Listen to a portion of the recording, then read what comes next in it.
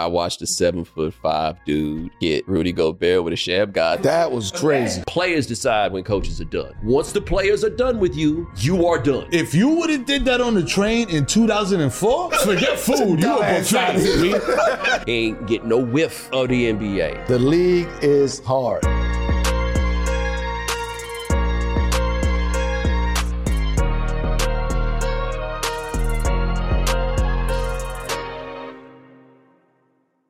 Yo, welcome back to 7 p.m. in Brooklyn. I'm Carmelo Anthony here with my co-host. That's right. It's your boy, the kid, Mero, the Human Direct Life. This is a Wave Sports and Entertainment original presented by Prize Picks, man. We back. We got a special guest in the building, man. One of the sharpest voices in sports. Host of the right time on Wave Sports and Entertainment. And gang, Bomani Jones in the building. My guy. You know what I'm saying? Welcome to the show. Par on the left.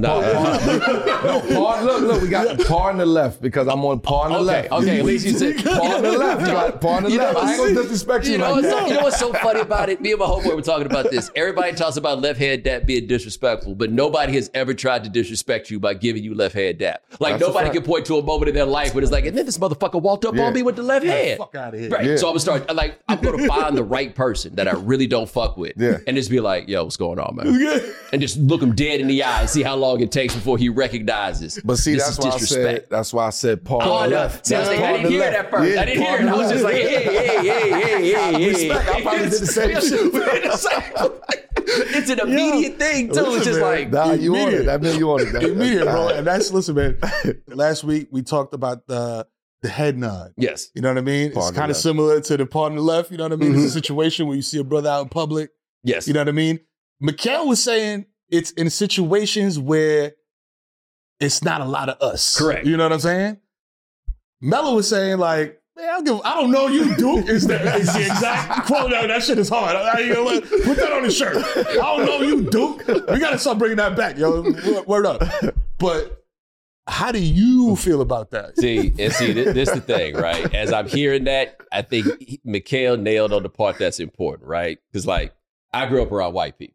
You ain't really grew up around white people, right? I know you did like your Oak Hill stint, but like you ain't really grew up around white people. No, not at all. When you don't grow up around white people and you have them circumstances where it's like, yo, it's another one. You gotta give the head nod, because the person who doesn't give you the head nod, it's not even so much if you don't give it to me, but if I give it to you and you don't give it back, you are telling me you don't want to be part of this, right? Yeah. You were telling me that me and you are not in the same crew. And if me and you are not in the same crew, what that tells me about you, it's not good.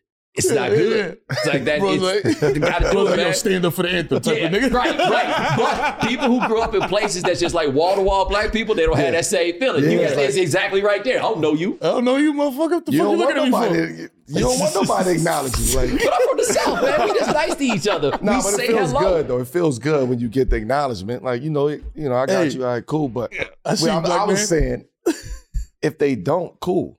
Yeah, no. See, that's where it's not right. Once I do it, you got to do it back. Yeah. But I'm not initiating that. That's the thing. I'm chilling there. You just walk by. Cool. It's nothing. Yeah. But if I'm chilling there, you acknowledge, I'm going to acknowledge back. Yeah. But I'm not going on my way to acknowledge. But you've been famous since you was 15. Like, this might start a whole different conversation for you. I'm going to get the head nod. It's going to keep moving. But I got morals. You get what I'm saying? As a man, I got morals. So it's certain things that it's like, all right, cool. Like, acknowledgement is respect. Yeah. But at the end of the day, if you don't, then I don't know you, so I don't expect anything from you. It ain't nothing. It ain't nothing. I judge. I have drawn lots of conclusions about who you are, where you come from, who you gonna vote for. All of that, bro. Yeah. Like, yo, fam. And if you don't give me the head nod, and like, you could throw a little, you know what I mean, a little flavor on it, and be like, yo, all right, you know what I'm saying, or whatever. But if you just walk straight, if it's a hallway, dog, you just come on. And we at like fucking Fordham University. You know what I mean? That's a deeper question. That's a deeper question. That's a multi-layered question. You know what I mean? Like, you got to talk about where we are too, location, right? We're in a small, work. Right. At work is the one that I know. Big one. Again, that's what I know. Because if you're not on my team, you team HR. Yeah. Right? Bro, I agree. That's it. I agree. That's the motherfucker. He don't give you the head nod. He's the one that's gonna be like, yo, he's smoking weed in his car on the lunch break. Yeah, to the boss. I agree with that. I agree with Plus, that. on top of that, I'm the talent. Like, if you don't say hello to me and I say hello to you, like, what do you think of me? As a man, take the celebrity and the talent out of it. Yeah, you just regular standing on the street. As a regular person, but as the talent, I got a show in this motherfucker. You just gonna look right past me. Right. No acknowledgement at all. Like, what are you saying about me? I bet you would do that to Stephen A. Right? And he might not holler at you. Yo, Stephen A. That's the whole. Yo, he might do a segment about that shit. You gonna walk right past like, I was in hair and makeup. And they did not acknowledge my presence. What kind of shit is that? Like, you know? But Stephen, on the other hand, he's the hardest working man I've ever seen. Absolutely, on the other hand, he hits you with, I don't really have time right now for these pleasantries. for the pleasantries. I have to rate these Pokemon. I appreciate you. Yes. You know what I'm saying? Like, I appreciate you. Well, Steve Harvey had that thing where he sent the email out about how nobody was allowed to come into his dressing room and all of this stuff. And it set the world on fire. But that world is so different. Because when I did a show, nobody was allowed to just walk up in my office. Right. And I'm me. Right. I can't imagine how many people try to come in to Steve Harvey, getting him to sign stuff or like, can you put this or whatever it is? It's just like, nah, y'all can't come in here. My uncle's nephew's a Make-A-Wish kid, you know what I'm saying? Like, you can do, it's like, bro, you made that shit up. Right. Especially if you don't know him. You know what I mean? You just can't just walk up in the office. Yeah, you got to slow walk it, baby. Yo, what up? You got to, hey, can I? Ms. Anthony, can I come in and speak to you for a sec? You can't just bum rush the office. Yeah, what's up, man? I was about to say, I was like, what is it? Have you ever taken it to like not a level like that, but it's like, you the guy, and it's like everybody wants like to holler at you. Yo, I got this business idea. I got this, I got that. How far do you take it? Do you take it to like, yo, get the fuck out of here, bro? Don't talk to me, or is it Tracy? Is it Tracy the one that's like, yo? That's just not my personality. Right. In all honesty, like, and we was talking about the, kind of the acknowledgement of somebody walking past you. Like, I come in the room, I speak to everybody. Like, I speak to everybody because I like to break the ice as soon as I walk in because I already have that stigma on me walking into a room that somebody already think he's all that. You already have that stigma walking into a room. Any room, though. It can be in the hood, it can be in the boardroom. That stigma is still there. How long it take you to figure that out, though? I always had that. I always was that, like, respectful, person. Like, I'm going to speak. Like, I don't care. I'm going to speak even if you don't like it. Like, you may not like me. I don't know that. You probably just said some shit about me before you came in here. Oh, she in here now. Right, but so I'm going to speak, right? So that makes you feel uncomfortable. Like, damn, I really don't like this nigga. Why? Why don't I like this? Why? He just spoke to me, changed his whole life. That's all it takes. All it takes is like, a basic hello. I know that power that I have. So I walk in the room, I make sure I speak to every person in the room. Facts. Whoever it is. Because I know how uncomfortable it is. Somebody walking in the room, a celebrity walking in the room, and it's like it's an awkward moment that you have, but you don't know that person. So you're not going to initiate it. The person not going to initiate it to the celebrity. So me, I can speak for I don't know. I can't speak for everybody else. Everybody don't do that. For me, I speak to everybody. I acknowledge everybody in the room. All right. So, yo, listen, man, we this was like a couple episodes ago. We had, the new generation, bro. They on some shit. You know what I mean? Like, they on some shit out here. So, we had a young up-and-coming star who goes by the name of Kiyan Anthony. You know what I'm saying? He talking about his pops game. Yeah. Now he's over here talking about his pops fit. And he's rating your fit in real time. Talking about, the drip from the shoes to the pin to everything, bro. Just giving you the 1 through 10 treatment. I'm sick of him, dog. I'm sick of him. Nah, it's like a 8 out of 10 fit. 8 out of 10 fit. 8 out of 10. What is this? What material is this? I'm sick of these fucking kids. I'm sick of them. It's like an 8 out of 10 fit. He said, what material they is this? They have no respect. It goes back. It's no respect. Yo, these kids speak their mind, bro. You just got to support them. Just support them. Yeah, that's it. I've been having the same thought about respect. Y'all got, between the two of you, like 18 kids in Mero, 17 to 1, right? Like this is, this is how it goes. This is a football. He got the quarterback. I got the rest of the team. Yeah, right. Like I don't have kids, right? I ain't never stuck with nothing as long as I've stuck with contraception. I'm a beast at that shit, right? Like it has not happened. It takes a contraception too. I'm 43 years old. I ain't even had a scare. You in the kind of you gotta work hard, man. You gotta put in grind for that, right? So I don't deal with my own kids, but I deal with other people's kids, and I notice that they have a tendency to want to call me Unc, which they offer as a statement of affection and like a testament to being older. However, whatever happened to sir? I would like to be called sir every now and then. I feel like I have put in enough work on these streets and in this world. I feel like I've done it. Ain't nobody called me. I remember the last time somebody called me sir. And he don't remember it. It was a high school age John Wall because he called everybody sir. The boy was raised right, right? They ain't calling nobody sir no more. They feel they have the option of making evaluations on grown-ups that I just don't. How we take the power back? So it starts from the street level of that, because now just from the street level, the youngins are taking the streets over. So older cats got to figure out, okay, do I get down or lay down? I ain't, my pride and ego ain't let me lay. You know, you get what I'm saying? So some of it, and it hurts some of the older cats that's in the streets because they don't want to adapt, or not even adapt. They don't want to adapt, and they don't want to support the youngins. If the OGs supported the youngins, the streets would be a lot different than it is. But you know, it's a part of that where they gotta fucking listen too. They don't. These young motherfuckers don't listen. I tell you right now. So hold up, but to his point, it's like they taking over. So you like they calling the young boys OGs now. Like the guys that's younger than them, they calling. What's up, OG? Like the lingo is just backwards. It's twisted. You growing up from what you were saying, like you grew up in that environment where you had to, like you got disciplined for not saying yes, ma'am, yes, sir. So I understand your perspective, but my point is it comes from that street level, and it grows. So now you Unc. Like it's OG or Unc. It's crazy because count your blessings. Count your blessings because you know what I mean. Of course, you know it ain't sir. Right. At least it's Unc. It ain't old head. Yes. Old head is tough. Old head tough.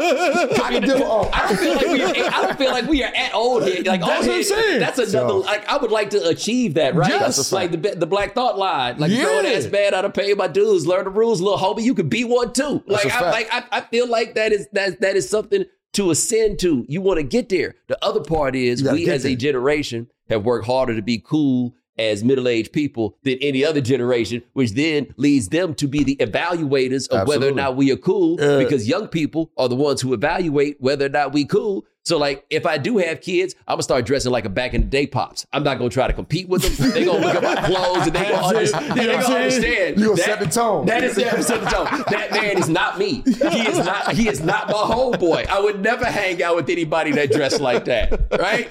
We're taking a brief break from today's episode to let you know that Prize Picks got you covered when it comes to helping you make some bread. That's right. You know what I'm saying? The big game is right around the corner.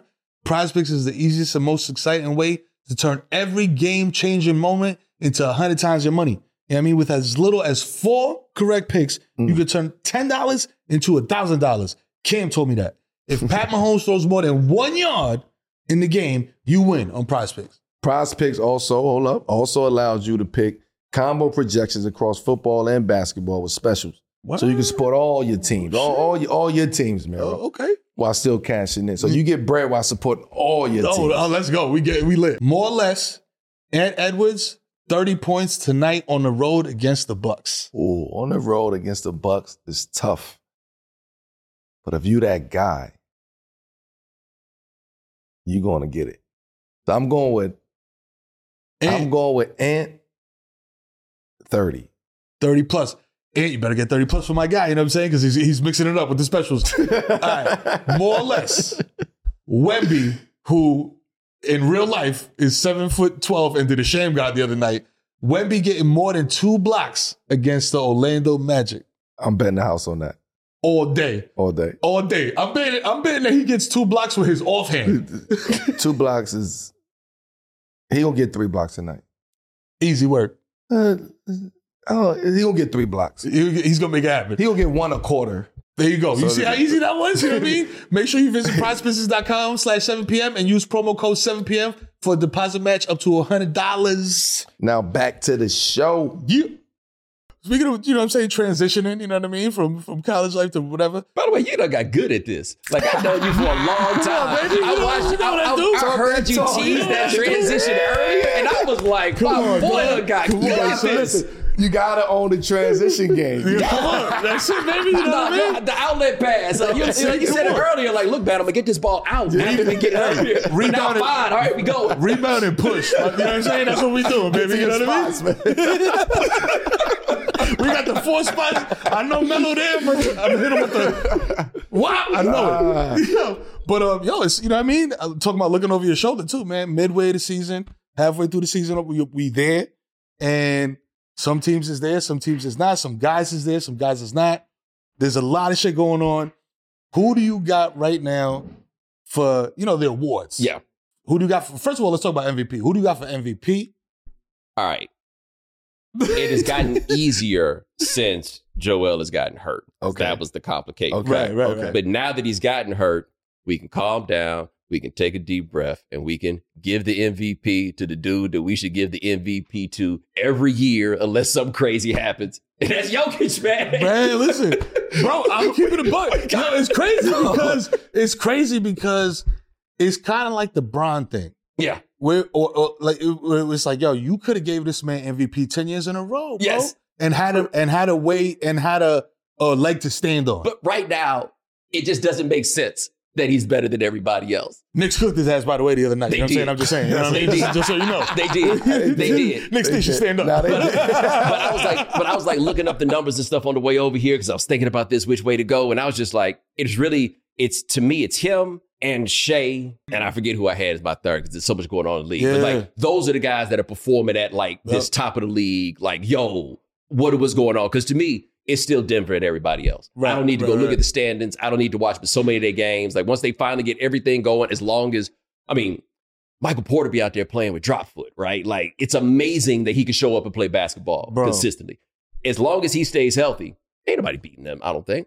And that's the thing too. Like even if they don't stay healthy, unless it's like Jamal or Jokic that go down, they like you saying they like plug and play, bro. Like They always plug and play. yeah, like Bruce Brown left, they plugged my homie right in. Boop, he's still balling. Like so, It's man, a system. It's a system. It's system. Yeah. Yeah, Plug and play in that system.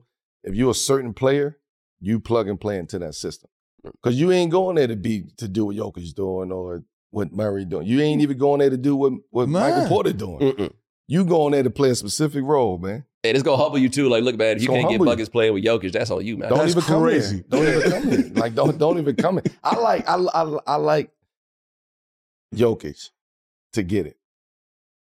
I just question the criteria. That's all I question. Right. Like Joel, yes, he should still get the shit. Like I don't. It's just honestly, bro, he should still get the shit. Yeah, nah. But I know the politics that come with that. Yeah. It was is written, it's inked in. Yeah, Right, he ain't playing so- enough. This, right. yeah, it's on paper. So now we go to who's next. Shea, Jokic. What is the criteria? Should Jokic get it? Because yes, they are the best team. They are, you know what I mean? You got to go through them. You got to beat them to be donned that, crowned that, right? So if we going off of that, then Jokic should be MVP. But if we going off of the closing of the window of win percentage from year to year and like who's the most valuable player on the team? Who's most valuable to their team? And it's a regular season And award. it's hard because Jokic is very valuable to the Denver Nuggets. But what Shea is doing is special, right?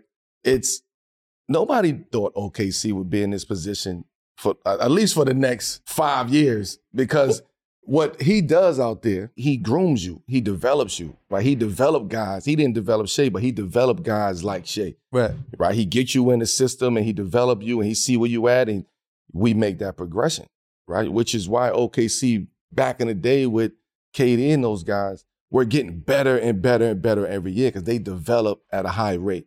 Maybe the best in the NBA when it comes to that. So we come to criteria. I don't know what the criteria is. I would give it to Shea because of that what I said.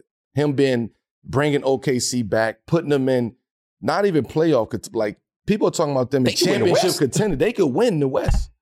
So that right there is a lot of work that you have to do, put in and night out. We know Jokic is doing that. Yeah.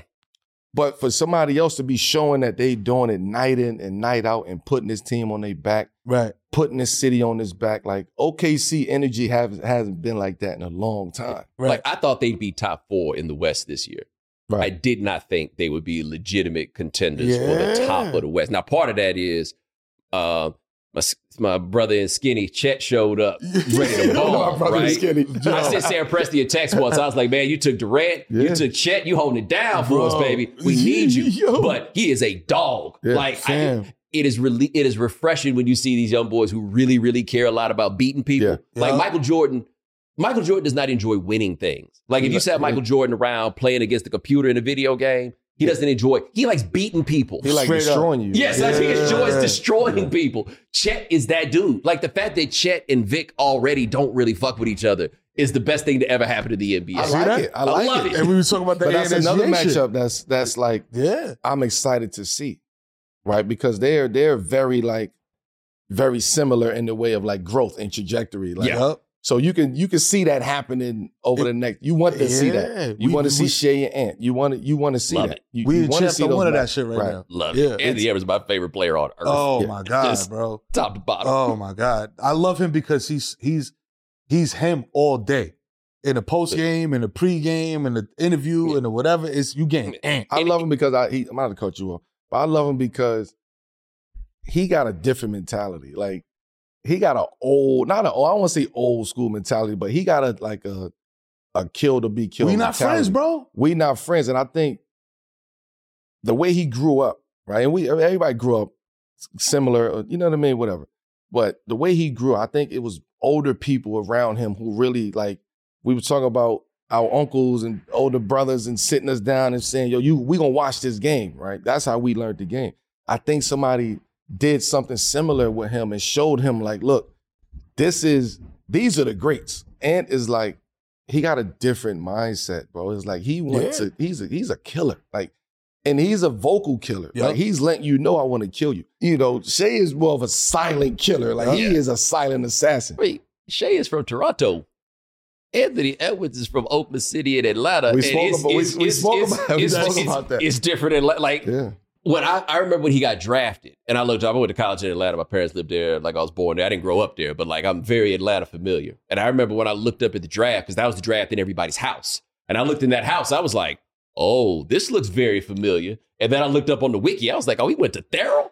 Like this, he is not from like up the street from the Migos, Atlanta. This is not any kind of outskirts Atlanta. This is the Atlanta around the corner from where I went to college, where they told you not to go. Like when they told you not to go. And so John Kroenke at The Athletic wrote a real good story. We went down there and did that research. But he is from, to me at least, something very, very particular. And the Atlanta dudes, it don't really matter how hood they are. There's still a worldliness and like an understanding of how things go on. Because it's Atlanta. It's that kind of city. Culturally. And he's that guy. You go to cities like that, man. Like I always say like Atlanta, like New York, like Detroit, Baltimore. Like you get a certain type of individual from those cities. You know what I'm saying? That's a fact. And they carry themselves a certain way, no matter what. They could be the CEO of Disney or like a basketball player. The dude on the fries, they're going to move the same way. The mayor, the governor. You know what I mean? If you from those towns, you have that. You have that. That's that baseline to go off of. But speaking of Ant and Shea and all those dudes, you know what I mean? Like, rookie of the year.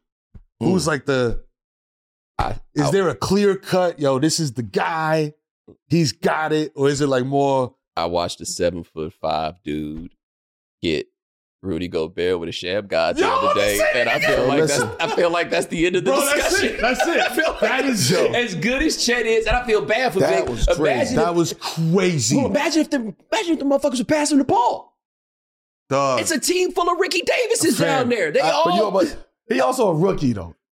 But he's also he gotta really like work his way. Like you got niggas on their team that's making niggas just sign for $400 million. That's the one dude. My touch of Vassal dude is the one that has got a right. But the rest of them, how dare you? Who are you to have the audacity to decide that we not gonna pass the ball to the alien? Pass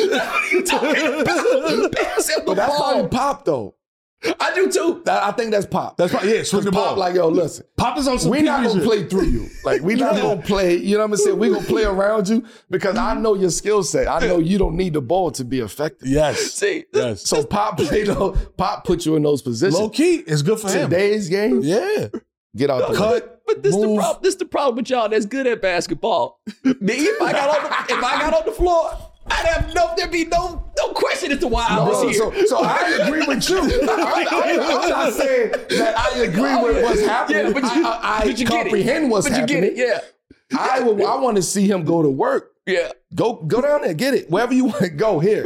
I'm throwing it to you. But I do feel bad for a lot of them dudes in the sense that, like, they've been sorry for a long time, right? And a great philosopher once said, and he was correct, San Antonio, it's just like Compton. You've been hanging out in San Antonio for 4 years. It's miserable. This ain't really no place you want to live. Fam. Y'all sorry. Pop out here hollering at y'all. Yeah. And now y'all finally get some shine and you telling me I'm supposed to give the ball to this dude from France? These what cats I'm is like, saying. no, it's my time. Bro, Right. he on a 10-day. I got to give him the ball. And I just signed for 2-something. I just right. Like, come fuck is on. going No, Wemby, you got to take your time. You got to work. No matter what. Like we all got to go through it in sports. Oh, yeah. As an athlete, you have, no matter how good you are. Yeah. Is You that have changing? to go through it. I don't know who his agent is, but if it was Rich Paul, next year, that team would be clutched Stupid out. man. It'd be- That nigga would have a statue in front of the stadium right now. So we, not to jump the gun, There'd be San Antonio we away, talk fam. about trades. We talking about, Yeah. right? So you talk about DeJounte Murray, Yeah. right? Who's heavy in the trade talks right now. Like, do he go back to San Antonio? Ooh. Because you got certain pieces in San Antonio. Think about it. You got Vassell, who's a good wing. He's a good 3-and-D guy, but he also can get to it. He can get a bucket, right? You got, what's the kid from Kentucky? Kelton. You got Kelton, right, who's coming into his own. Like, he's coming into his own, and he's a major piece into what San Antonio was trying to build, right? You got Zach Collins over there, who's he got a role over there, right? He play opposite of Wemby, and he, can do things out there. And Pop do that. Like, yo, this is what you do next so to him. does it make sense for DJ to go back to San Antonio?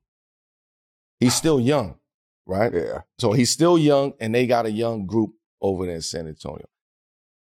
That's one side of it. For me, it's like, I know what DJ is thinking, though. DJ want to be in a situation where he got a chance to compete. And win. You always reach that moment in your career Right. where it's like, all right, fuck everything else. Like, it's time for me to figure out. I tried this Trae Young shit. I love Trae. We gonna do what we did what we did. Now I got to start thinking about what's next for me. Right. What winning really looks like. So is it a two type of dudes kind of situation where it's just like, yo, I'm just looking for this bag, bro. Well, I'll go play. You have that phase early. Yeah, where I was about to ask, is it an age thing? Yeah, it's an age thing. It's like you gotta go, it's levels, right? You gotta meet quotas almost in the sense. Right. You come in, you excited, you happy, you get your rookie contract. Most likely that team gonna sign your extension. So you know you're gonna be there for a certain amount of years. Right? Those are the fun years though. Your first year is cool, your second year you get better. Your third year, we should know what type of player you're gonna be for the rest of your career. Now you build off of that. After that, it's on you, right? So now that extension goes of the contract. Now it's time for you to be a free agent. Now it's thinking, you start looking at it different. Oh, are we in a situation to try to win? What's the plan? You asking these questions now. Right. What's our plan? Front office, talk to me. So as a guy like that, who, yes, he wanted out of San Antonio. He wanted to see what it was like to play with another star. And now it's like, I got to figure out how to incorporate what I do into a whole nother, like a winning situation. And I think that's where he's at this moment. He's at and the that's crossroad. Right, so I'm not mad at him going back to San Antonio only because he's still young. right? He's still young and he can still make an impact. And he can still be that guy, the man in San Antonio. Because Wemby did? Because I'm going to tell you why. Wemby, he has that in him. Like, I want to be this, but he's also a certain type of player mentally, like his mentality. He comes from playing the right way. He comes from France where they play the right, run plays. That's why Pop put that play in order from 3-4 years ago, right? So if you get somebody like DJ who comes back to that and know that system already, and Wemby don't have to, he not gonna be mad that the ball is in DJ hands. Right. He's like, yo, because he understands that. So I'm not mad at him going back to San Antonio, but I also know what he's thinking as far as it's time for me to make that decision. My next decision is going to be my best decision. I'm going to tell you this, though. As I hear that, I done figured out how to get them dudes in San Antonio to pass the ball. Like, y'all don't want to be down here and pass the ball to Vic. That's one thing. You take your ass to Atlanta, and Trey ain't never going to look at you not one time except to see if you set the screen, see how much you like that shit. Yo. No, man, you want to play. I'm big on this, and it's not. Nah, that's a fact. Trey Young's a dude that, like, that year they rolled in the playoffs. You see why he's good to have because he ain't scared of the shot. And the playoffs come down to a lot of, do you really want to take this shot? It's a bucket. And he can go get it. And I don't know if that's a oop or a shot thing. Right. He's got that under control. All of that cool. But you watch these dudes play with Trey Young, man. Don't nobody show up to work every day for that. Yeah. Don't nobody want to do that, right? Yeah. Whether that be the coaches or all the other dudes. They not going to win nothing with him. It's not going to happen. So these cats that don't want to pass Vic the ball, all right, cool, you go to Atlanta, you going to have a ball, but you going to hate going to work. you going to average 40? Yeah. You going to average 40 screens. But Trey is, but to that, like Trey is, look, to me, is like Harden. Like when Harden said, I don't fit into a system. I am a system. I am the system. Right. Like Trey is the system. Like it's okay if I know my guy is the system, I'm not going to try to force squares into a circle. Like I'm just not going to do that. Yes, we had an opportunity to get DJ. DJ, look, we love you. It's no hard feelings. Like let's figure out a way where we can get you somewhere. Right. That's how you work with. That's how you really work with somebody. Let's figure out a way where we could get you to a place where you can be successful and we can get something out of it too. Let's work together. Right. So if that's because DJ wanted to see how it felt to play with another star, another superstar. Right. So now that you got that feeling and you realize, oh, I'm one of them too. Now that's why you start hearing the trade talks of, because it's whispers. Yo, my man ain't happy. My man ain't, he's not he loved Trey. It ain't nothing to do with Trey. It has nothing to do with Trey. Right. It's just, I know Trey is the white hat over here. You can't have two white hats. That's it. He's the guy. That's right. It. But speaking of like, whisperings, there's been a lot of whisperings for a long ass time about DeMar. And like, yo, is he going to, he's leaving Chicago, apparently. Like, you know what I mean? That's like the overwhelming news. Like, it's not a done deal. But they got nothing to play for now that Levine got hurt. They like, you know how it is, like when the team is just like, yo, we got to get in picks, start rebuilding, get the OGs. And they don't communicate that to you. They don't communicate that shit to you at all. And you're like, yo, motherfucker, you got my face in the front of the arena? I got you. Now I'm on the Pelicans? I know, I got you. I can relate. That's crazy. So like, it's so wild. That one dude, and it's happened at my old job too. Everybody else know what's going on but you. Literally every person knows what's going on. It's an open secret. Yeah. That's a hard environment. It's an open secret, but somehow they all keep it from you. It's a hard environment to be in. Oh, Chicago? No, that type of environment. Oh, yeah. Where everybody knows shit and you walk around, you still cool. You're like, hey, what's up, yo? Our conversation ain't the same. Like every time I come in the room, it's quiet. You don't acknowledge me no more. You don't give me talking. Oh shit! Yo. You went from giving me the dap to the nod. They go from the dap to just the dap to just a quick. And then it's just there's the down nod. Then there's the up nod. Yeah. Like if I'm sitting down, you don't want the down nod. You don't want the down nod. But DeMar, I think DeMar, man, he deserves. Like, he really deserves to be in a situation. Does he fit in Philly? Because that's what they talk about. They talk about him possibly going to Philly. You know what I'm saying? Like, honestly, yes. I'll tell you why. This is my opinion. When Jimmy went to Philly, they was missing that, right? They was missing that guy, go get that it. tool, that wing that can that can get to it, right? Jimmy was just too, like, the way he operates and his game. They call it mercurial. He don't handle lack of effort well. He can't stand it. Right? Man. And that's just in the lightest terms of shit, but he don't fuck with it. Like, and it don't matter who you are. You can be the superstar, whoever, you don't coach, whatever. And he's gonna let you know that. So if you're not receptive to that, you're gonna take that a certain type of way. But no, he's bringing it every single night.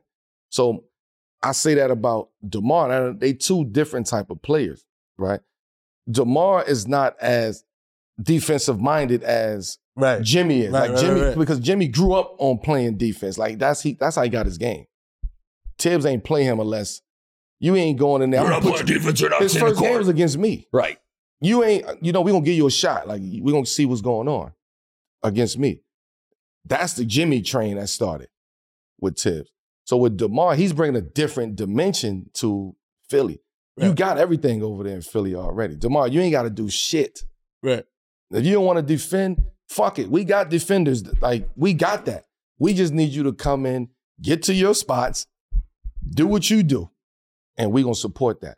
I think that's the best fit for DeMar because I know DeMar, his mentality of what he wants to win. It's Jimmy-esque. He just couldn't do it in Toronto because of he kept running into And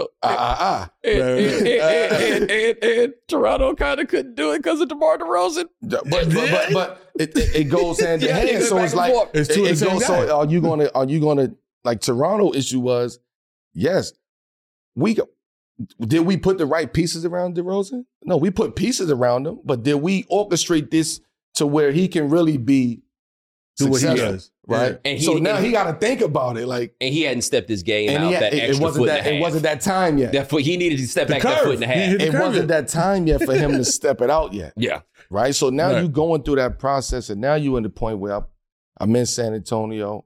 Whatever happens, I'm going to Chicago now. I got fresh air now. Right. You in Chicago. You and Zach LaVine is supposed to be one of the most dynamic duos in the NBA. Like two of the best two guards, wings out there. Yeah. Now, and Lonzo. So Lonzo injury hindered that shit. Like that was a 1, 2, 3 that the NBA we wanted to see as a fan. Real hoopers wanted to see that. That don't work out. Now you're in a situation with DeMar. You got to make a decision. What's important to you? It ain't the money. Fuck, you gonna get it ain't the money. We ain't talking about money. We talking about what's important to you. How you want to finish this? Because this next move should put you in the horizon. Right. Right? So what are you going to do? Where you want to go at? To me, it's Philly or New York. And let me ask you this, because I think Philly needs him for as good as Tyrese Maxey is, still 6'2". Yeah. And I don't feel comfortable, unless we talk about Steph Curry. The guy I need to go get shots. Yeah. Like I know Becky Hammond said something similar about Jalen Brunson and people got all mad, but no, this is what it is. Like unless we talk about Allen Iverson, Isaiah Thomas, you got to Steph have Curry. bounce and skill. Yeah. Like Jalen Brunson got skill out. But those guys was hybrids. Gets him a big wing, though. Yeah, those was hybrids.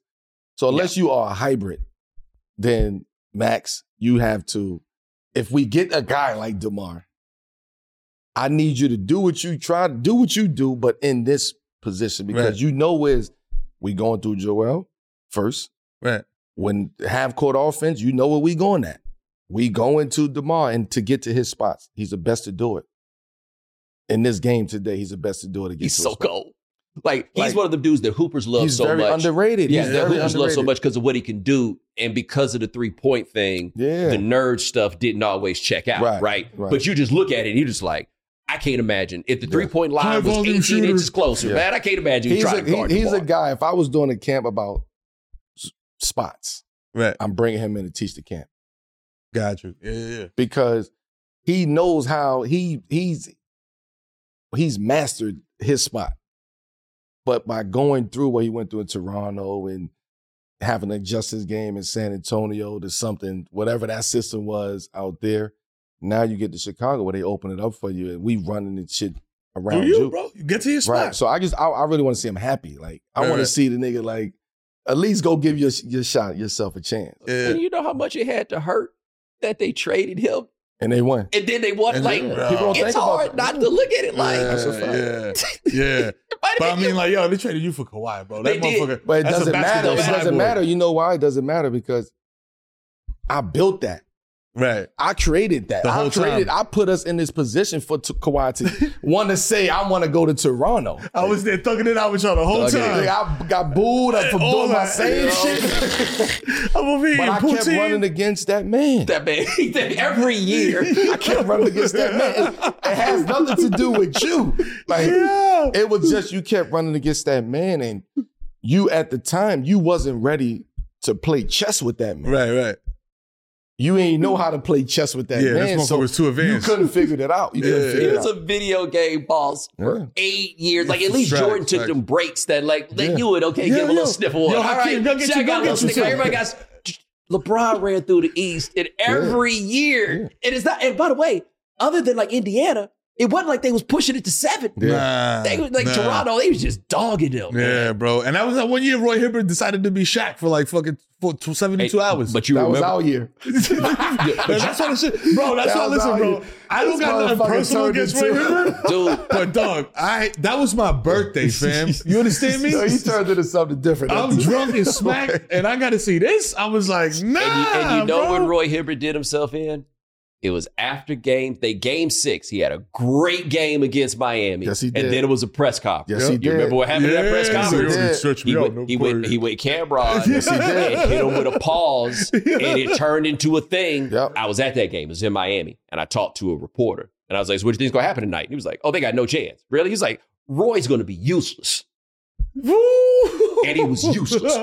He was so in You his saw own it head. though. You saw it though. You saw that. Saw Yeah, it. It you was saw right that. there. You It all saw that. happened at that podium. It all happened at the I was podium. sitting there like, you motherfucker. Yo. Nigga, you just turned into Akeem, Pat, all in Will one in our Wright. series and fucking.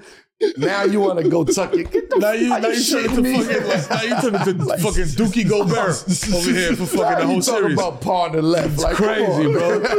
But speaking about motherfuckers, you know what I'm saying? Spots and always having his spot, dog. Yo, Doc Rivers has never taken an L in his life, I don't think, bro. My man, he'll take an L and it's a dub somehow, He, the bro. most- he learned from the best. Yo, Look, man. he finessed his way into the Bucks organization. Dog, Like, that's still so funny to me. That's crazy. When they called Doc to be a consultant, I Bro. don't even think Come Doc on. did nothing dirty. That's Right? like- that's come on, man. It's come not like he on. was retired. Like if you call a retired coach to be a consultant, that's one thing. Doc just wasn't coaching. Yeah. He was not retired. Right. He was like, so what do you think we should do? Well, first of all, if I was What the I would coach, do- If I was coaching. I'm not saying that I should be coaching, but if I was, I mean, and when I tell you, when he on the phone with Adrian Griffin, he giving him bad advice, Yeah. and then coming back and being, look, I told him to do this, but he just want to do he's his own just, thing. hey, man. He He's just just, do his own hey, I don't. Ah, yo, I just think Doc must be good at talking to white people. Yeah, and man. I don't mean that as no sort of insult. We It's your all know team. that It's person your that's team. so good at talking to white Yeah, people. bro. it's your team though. fair. You're like, how does Isaiah keep winding up in all these places or whatever? Zeke know how to talk to white people. Also, On TV? it's also who's around you. yeah, Like it's the team your that team, that knows yeah. how to plug and play. Yeah. And okay, we know where you stand at. We know what we dealing with here. So we gonna put you. We strategic. So listen, So Doc, that's a tough one. Doc is a tough one, but it's to quote Stephen A. It's egregious because the motherfucker's coaching. He's coaching the All-Star team. I dog. know. But that's like Ty Lue got to do at that time Yeah. He was on when they TV fired last Black. But that's not his fault. Though. He was on TV That's last not- week. that's Like, not- oh, it's a that's- screen. He said the screen. the strategy in it, like when you do the science behind it. It's entertainment. Nah, it's just deeper levels of what we actually discussing right here. You get what I'm saying? Like, come on, it's you know how it goes behind the scenes. The second they asked him to be a on. consultant, he got on Zillow. Right? Yo, listen. This is done. Yo, listen, he the hottest coach out there Yo, that's but not coaching. so okay. Hold on, he's the hottest coach that's not That's coaching. right, because you need a coach right now. You need a coach right now. So Right. you know what? We ain't gonna put you, Doc, away from the game. We ain't letting you go D'Antoni where you just gonna disappear. Right. No, we gonna keep you around the game. You know what? We gonna get you the ESPN deal, keep you, and now you gotta In orbit. right, but it's the level that they put you at ESPN. Like you are calling games as you are Hubie Brown. Like you up there now. You're right? not on first take for 20 minutes. So now as the league is looking for coaches and it's like, who are they going to go to? Right? I just say Mark Jackson don't know what you're talking about right now. I didn't know exactly what I'm talking about. Mark Jackson like what you mean. But Mark Jackson will agree with me, but he's gonna disagree with the fact that it happened. Correct. Like, you know what I mean? Like, but he's gonna agree with the science behind it because that's the way that it should be. Right. Right. So Doc gets that. He stays in the atmosphere of NBA and stay at the top of the minds of the powers that be in the NBA. He's talking the game towards the GMs and an exec. So if I'm looking for a coach, he's calling the game. He knows it. Steve Kerr. Yeah.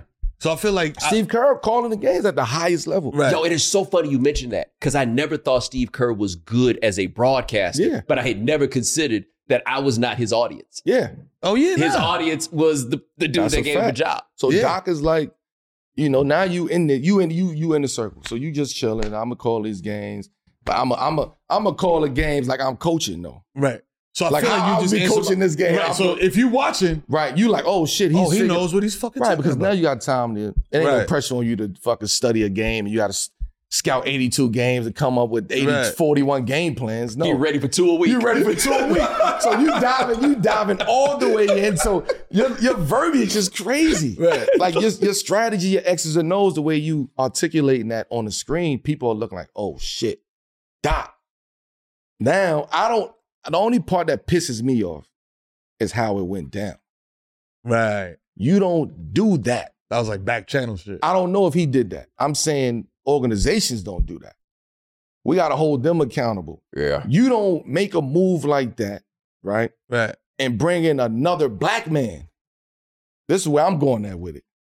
You don't get rid of a black man to bring in another black man and have those two black men got to communicate with each other. No, you can't do that. If I was Adrian Griffin, I would have never took not one of Doc's phone calls. Doc said he want to talk to you. Tell Doc I'm busy. Yeah. It's like talk to my assistant. We men now, like, and again, we men, but we black men, right? We got to really have a really serious conversation about you even looking at this job. Like, how they treating me. You know what we got to go through in this industry, right? Come on, Doc. Have this conversation with me as men, black men. Yeah. Where we sit down and be like, you know what, Doc? I know the business. I know, okay, cool. I don't like it. Cool. You coming in, you doing what you do. I'm going to support you, though. I'm going to support you, Doc. Fuck everything. Right. Now, if we had that conversation prior, this whole transition would be a lot smoother and easier. And now Doc don't got to backpedal and give up the all-star. Like, no, there's ways you do that. Doc, you take it and bring Adrian with you. If that's the case, bring Adrian. Let you the head coach of the all-star game. Cool. Right. Let Adrian take the job. The NBA ain't gonna say no, bro. Right. So he deserve it. As a player, as a journalist, why is it like, because you never see, like, for example, you've been doing this job over here at this other company for 15 years. You've had some success, but not like, yo, this dude is like breaking records, but you still get a shot and another shot and another shot and another shot and another shot and another shot. Oh, Doc like the rest of us is what you're saying. You know Doc like everybody else. You know what I'm saying? Like the only difference between Doc's job and everybody else's job is that Doc's job on TV. But that what you describe is, I used to be the assistant vice president of finance over here. Now I'm the assistant vice president of finance over there. But a mere 2 years ago, I was working at this place. This is how it goes for everybody else. In every industry. Except this one is more cutthroat, right? The competition level is different. The thing I think Doc gets, and I'm curious your take on this, it's been a long time since he had a bad team. Like, your team is not going to be bad. His teams get into the place of not being good enough, not getting over the top. But part of why that winds up happening and why I'm surprised they brought him into this situation, them dudes get tired of him. Like in this new run of players doing podcasts, when Doc first got that job, it was funny to watch all these cats that are now in their early 40s and see their eyes roll, the ones who played for him and how they felt about the idea of him getting the job. And that's why it's so crazy to me that he keeps getting another one, because we both know this, man. Players decide when coaches are done. And I don't mean that from a coach killer standpoint. Yeah. Once the players are done with you, you are done. There's no turning this around. There's no bringing it back. Once the players have had enough, you're going to be out of there. And that's what seemed to happen to Griffin. The players, for whatever reason, did not believe. Because the NBA, that's a tough room, Jack. Yeah. Them boys have you got to win them over. People don't understand that. People don't understand that point. I was about to say, dog. Because y'all know basketball is simple enough to where it's not like football where some cat might be hitting you with some rocket science. Right. Basketball's not like that. These cats know the game. They know when you ain't got it. Yo, it's hard, man. It's like Doc, like as a player, like you knew Doc was gonna be prepared for you. Yeah.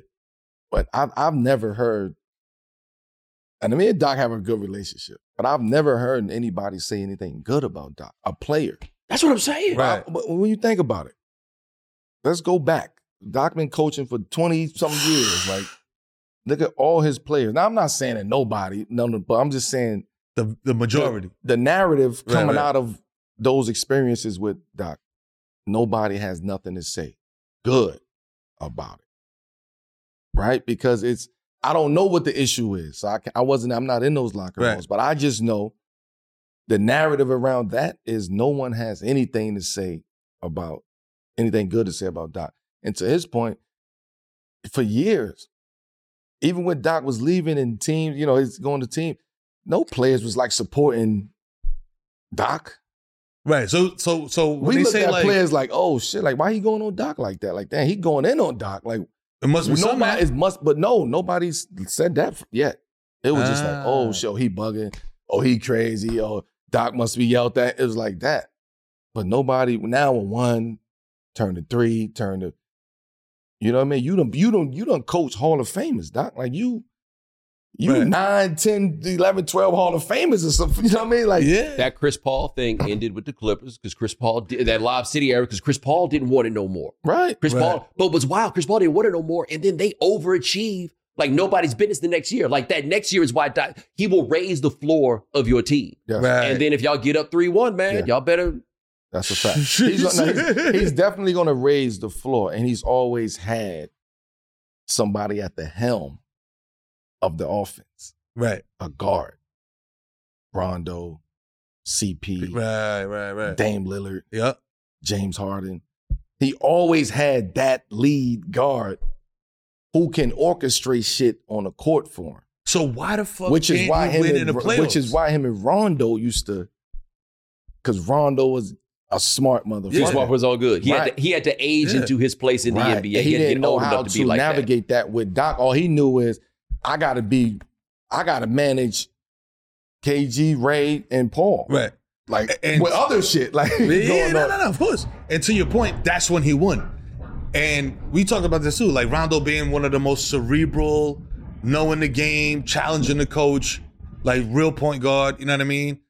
Is it Doc's style of coaching that doesn't get him deep in the playoffs? Is it the personnel? Know. I don't know anything about Doc coaching other than me playing against him as a coach and me trying to defeat him as a coach. So with the coaches that you've had in the past, right? Like if it's a situation where it's like, you're the guy on the team, right? And the coach, it's like, all right, bro. You know what I mean? Like when the white hat is checked out, everybody's checked out. Everybody's checked out. Yes. So then it's like there's no way you can have success. Checked out. When the white hat is checked out, the white hat is going to gravitate towards what he done been through the trenches with, which is what? His teammates. Right. So you hear a lot of times of, he has an influence he has an impact on his teammates, or we got to get him out of here because he's too influential to, right? And then that's the narrative, he's a bad locker room guy. He's a cancer in the locker room. Because you took that stance. Like, I'm not fucking with y'all no more. I'm just here to practice and fuck with my guys and try to figure out how we going to win and get my guys to understand, all right, it's about basketball. Fuck it. We going to do what we do. Let them do what they do. And we going to go out there and try to win. So that's that line right there with Doc. I always just see it as always great. And then it's like, shit, what the fuck just happened? Right. With Doc. See, that sound to me, and you hear whispers about this, I can't say it concretely, but that sounds to me like you start losing people like that when they feel like you told them one thing, but it was another thing. Yes, because that's transparency. That's when you lose. That's when you lose. If listen, in the NBA, I can only speak for the NBA. in these locker, we're a fraternity, right? If you say something and don't stand on it, you're done. You're completely, you're done. We don't talk to you no more. Like, you're like a sore thumb in the locker room, on the bus, on the plane, in practice. You're a sore thumb. Yeah. To the point where, like, somebody got to come in and be like, all right, like, what's the fucking problem type of shit. But you already done shot yourself in the foot. You don't have to do all that extra shit. Like, you don't have to oversell yourself or oversell the situation. Just tell me what I need to do, right? Communicate with me and be transparent with me. As a coach? As a coach. The coach comes up to you, you're like, yo, Melo, listen. Because assistant coaches are supposed to tell you, yo, keep the communication going with you. Yo, Mero, yo, man, you got to, yo, this is your role. This is the head coach ain't going to tell you that. The assistant's going to pull you up and, yo, sit you down and watch film. Yo, this is what we need you to do. This is your role. You take care of this. You the wing, you the guard, you the center. And then the coach just figure out how to mix and match that shit. So is it like football in a sense where it's like the head coach? Nah, hell no. Is like the head coach and then it's like the assistant coaches? Because it's different. Some head coaches control everything top down. No coaches talk in practice. Nobody else have a voice in practice. The assistant coaches get rebounds and throw it back to you? They be wanting to say something like, you know what I mean? It's like they can't, they have side conversations, whispers. But on the other side of that, you have coaches that empowers their other guys, their coaches. Like, they want you to speak. They want you to talk. They want you to build that relationship with the players. So it's two different style of coaches. Obviously, like, you do this. You know what I'm saying? Like, you study this. Why is it, first of all, why doesn't Doc have more player success?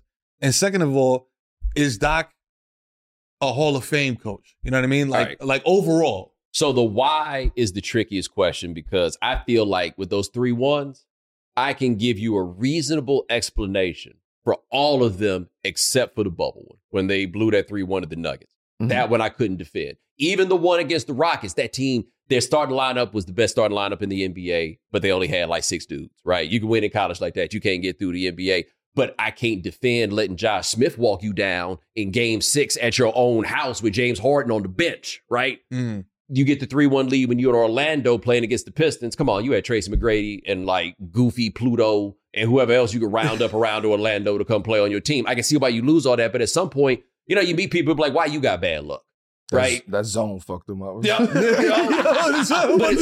it's always something happening to you. Yes. And I don't have the explanation for why it is. At some point, you got to start looking at what the common denominator is on that. Like with Philly, to me, the question is all about Joel. It's not about anybody else. Because the thing about Joel to me in the playoffs is he gets so many fewer shots. He puts all those shots up in the regular season, and then the playoffs come. And to me, he doesn't move quick enough when he gets the ball in the post. And so now these dudes can come and swarm on him, or you get somebody for whatever reason who's strong enough to stand there. Now he's dribbling 3-4 times and everything slows down. That's not Doc Rivers' fault. Dealing with James Harden doing a James Harden thing at the end of this, it's not Doc Rivers' fault. But it always seemed to happen to you, don't it? Right? You always want to be on the bench. Right. At some point, I'm not just going to keep thinking I'm going to be the one to make you right. You know what I'm saying? It'll always be something at you, huh? Is Doc Rivers a Hall of Fame coach? For me, personally, I think the standard, if you go look at who the coaches are in the Hall of Fame, that standard is so high that we throw that phrase around so much that it kind of loses something, right? Like if you want to tell me now, after Spo got the Heat to the finals twice without LeBron, he's a Hall of Fame coach, maybe. People were saying that to me when he hadn't won 50 games without LeBron James. No, that's right. Just because you won 2 championships, that doesn't necessarily, like Rudy T just got in. His 2 championships didn't matter as to what it is. So to me, is Doc a Hall of Fame coach? No. But that's not because I don't think he's a good coach. I just got that line up there so high. Yo, Melo, man, we've been very fortunate in our careers, you know what I mean? We've been able to travel, you know what I mean? Explore the world. You know what I mean? From East Tremont to Bmore, you know what I mean? Everywhere in between. Nothing's better than seeing new places. You know what I'm saying? That's why Viator has been essential in making that easier than ever, B. Viator is a website and app where you can book travel experiences like Brooklyn to Bmore or wherever you call home. Brooklyn to Bmore is crazy. That's clear. That's a one. That's right, because they got over 300,000 bookable experiences in 190 countries. So there's no way you're not going to find where you want to go. You know what I mean? There's something for everybody. Plus, Viator's travel experiences have millions of real traveler reviews. They're real, you know what I mean? They're not the Fugazi joints in all caps. So you got information you need to book the best activities for your trip. Download the Viator app, not now, but right now, and use code Viator10 for 10% off your first booking in the app. One app, over 300,000 travel experiences you'll remember. Do more with Viator. Yo, Melo, 2024 is already moving around kind of fast, you know what I mean? And before you know it, summer's here. With the summer months comes concerts, you know what I mean? A lot of activities, things going on. There's no better way to get prepared and get your tickets secured than by getting locked in with SeatGeek. That's right. You already know what time it is because SeatGeek is the number one rated ticketing app with more than 70,000 events every day, from sports to concerts and much more. Because, whatever you want to see. NBA games, they got you. You know what I mean? A little hockey, they got you. You want to watch some March Madness Cinderella stories, they got you. SeatGeek got you covered no matter what when it comes to finding options for you. SeatGeek puts all the tickets across the web in one place, so you know you get the best deal. Then they rate the tickets on a scale from 1 to 10. Also, every ticket is backed by the buy guarantee. You know what I mean? So you know you're not getting finesse. SeatGeek is the only site that lets you return your tickets ahead of time with swaps. Use our code. We don't give you the code. 7 p.m. for $20 off tickets at SeatGeek. That's $20 off your first purchase with promo code 7 p.m. Make sure you and all your people click the link in the description to download the app. Spring is the best time to add new challenges to your training, just in time for summer and warmer days. You know what I'm saying? Get that summer body popping, you know what I mean? Personalize your workout. You know what I mean? Whether you would like to add a 10-minute core session at the focus class or take a 60-minute power zone ride to increase your endurance, Peloton classes, they are designed to help you focus on your needs and your goals. Peloton's classes also were made to challenge you. Don't forget that. The expert coaches and nonstop vibes will push you to new levels of strength and endurance, I believe, and keeping you on your toes while giving you the professional coach you need. Look at that. You know what I'm saying? You can watch your favorite games too, man, and win your workouts with NBA League Pass on Peloton, and visit onepeloton.com. This goes back like a couple of episodes where we were talking about you winning a natty and then going straight to the league, and that kind of like ushered in the whole like one and done situation. Like, the landscape of collegiate basketball changed a lot since then. You know what I'm saying? Like the way the game is played. Like you got Calipari bringing guys in. He's like, yo, I know you're going into the NBA in 6 months, dog. Win me a chip and then go. You know what I mean? So like, did that help the game or hurt the game? In your opinion? I think for one, it hurt the game in a sense, right? When I came out, I never wanted to leave. I want to go back. People was looking at me, man, you better get the fuck out of it. Like, I didn't understand it.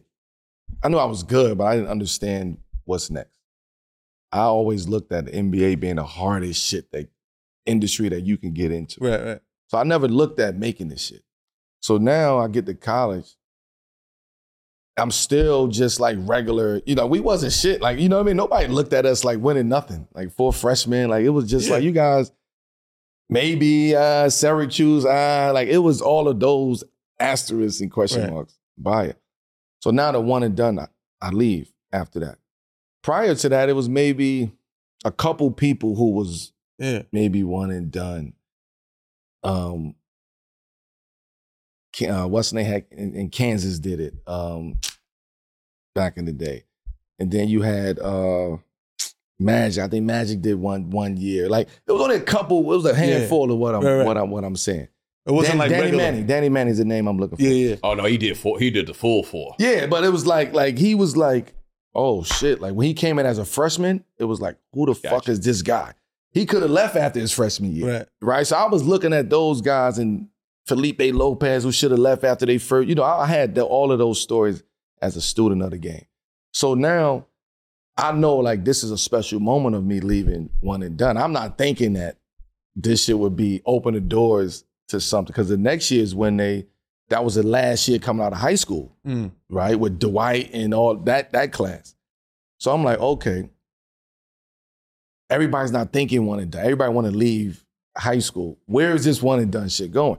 So guys like Calipari had to adapt when he was in Memphis and all of that, and he changed the game. But Cal always been quick triggered like that. Like since he was at UMass, he's been quick triggered in Boston, like all the Jersey, all that shit. He's been quick triggered and like, what's next? Like we gotta keep this shit going. He's a high motor fucking guy. Yeah. So now you get to Kentucky, oh, I got to figure it. I got to fuck the game up. You know what? I'm just going to go after the best players, the top guys, bring them in. You got 6 months. I'm going to put everything around you. We're going to have pro days. We're going to make sure, hey, you get the right shit. And we're going to start this trend of getting you the fuck out of here. Because you know why? I got the next motherfucker coming in next year. So if you don't do what you do this year, you get left behind. So he put the onus on the actual player. That's the shit I don't like. Because what if you need that development? Not everybody's going to college and doing 1 year and ready to go to the NBA. Right. Majority of guys that's going today are not ready to leave after 1 year. So now Cal putting that pressure on you of like, yo, you got to get out of here. I got the next number one guard, top guard coming in here next year. You recruiting 4 or 5 McDonald's, top 5 guys that come in.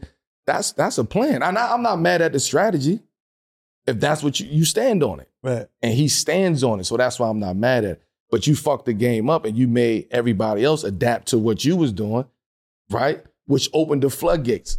Because now you doing it, now Coach K got to compete against that.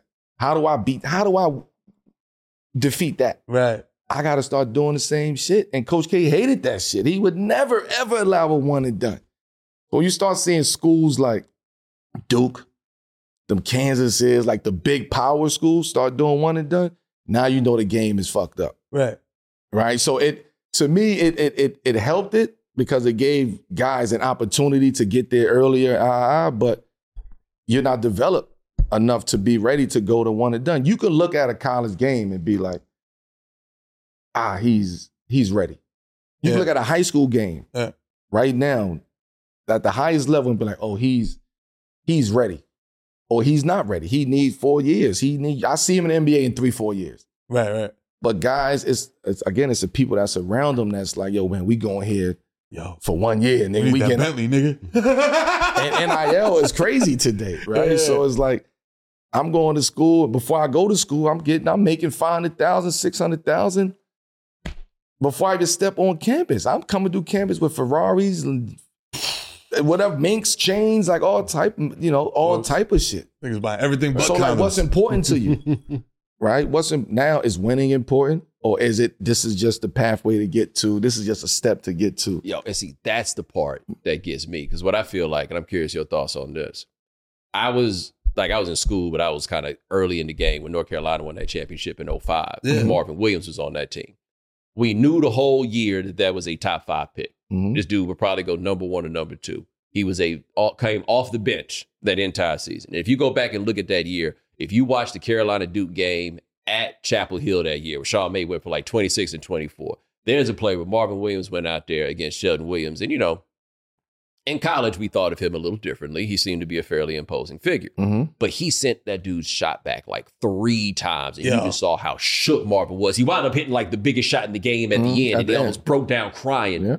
But that dude never learned how to be a star player at the high level. So now you're the number 2 pick in the draft, and he was never going to be able to do number 2 pick things because he had not been at a high level. He had not learned how to be that dude. Yes. Like, I think what's interesting about Shai Gilgeous-Alexander getting traded to Oklahoma City when he did, since they wasn't good, he got to learn how to be a star player. So just because you can play in the NBA doesn't mean you should play in the NBA, right? And that's why I wonder, we're not seeing the United States produce star players on the levels of Giannis.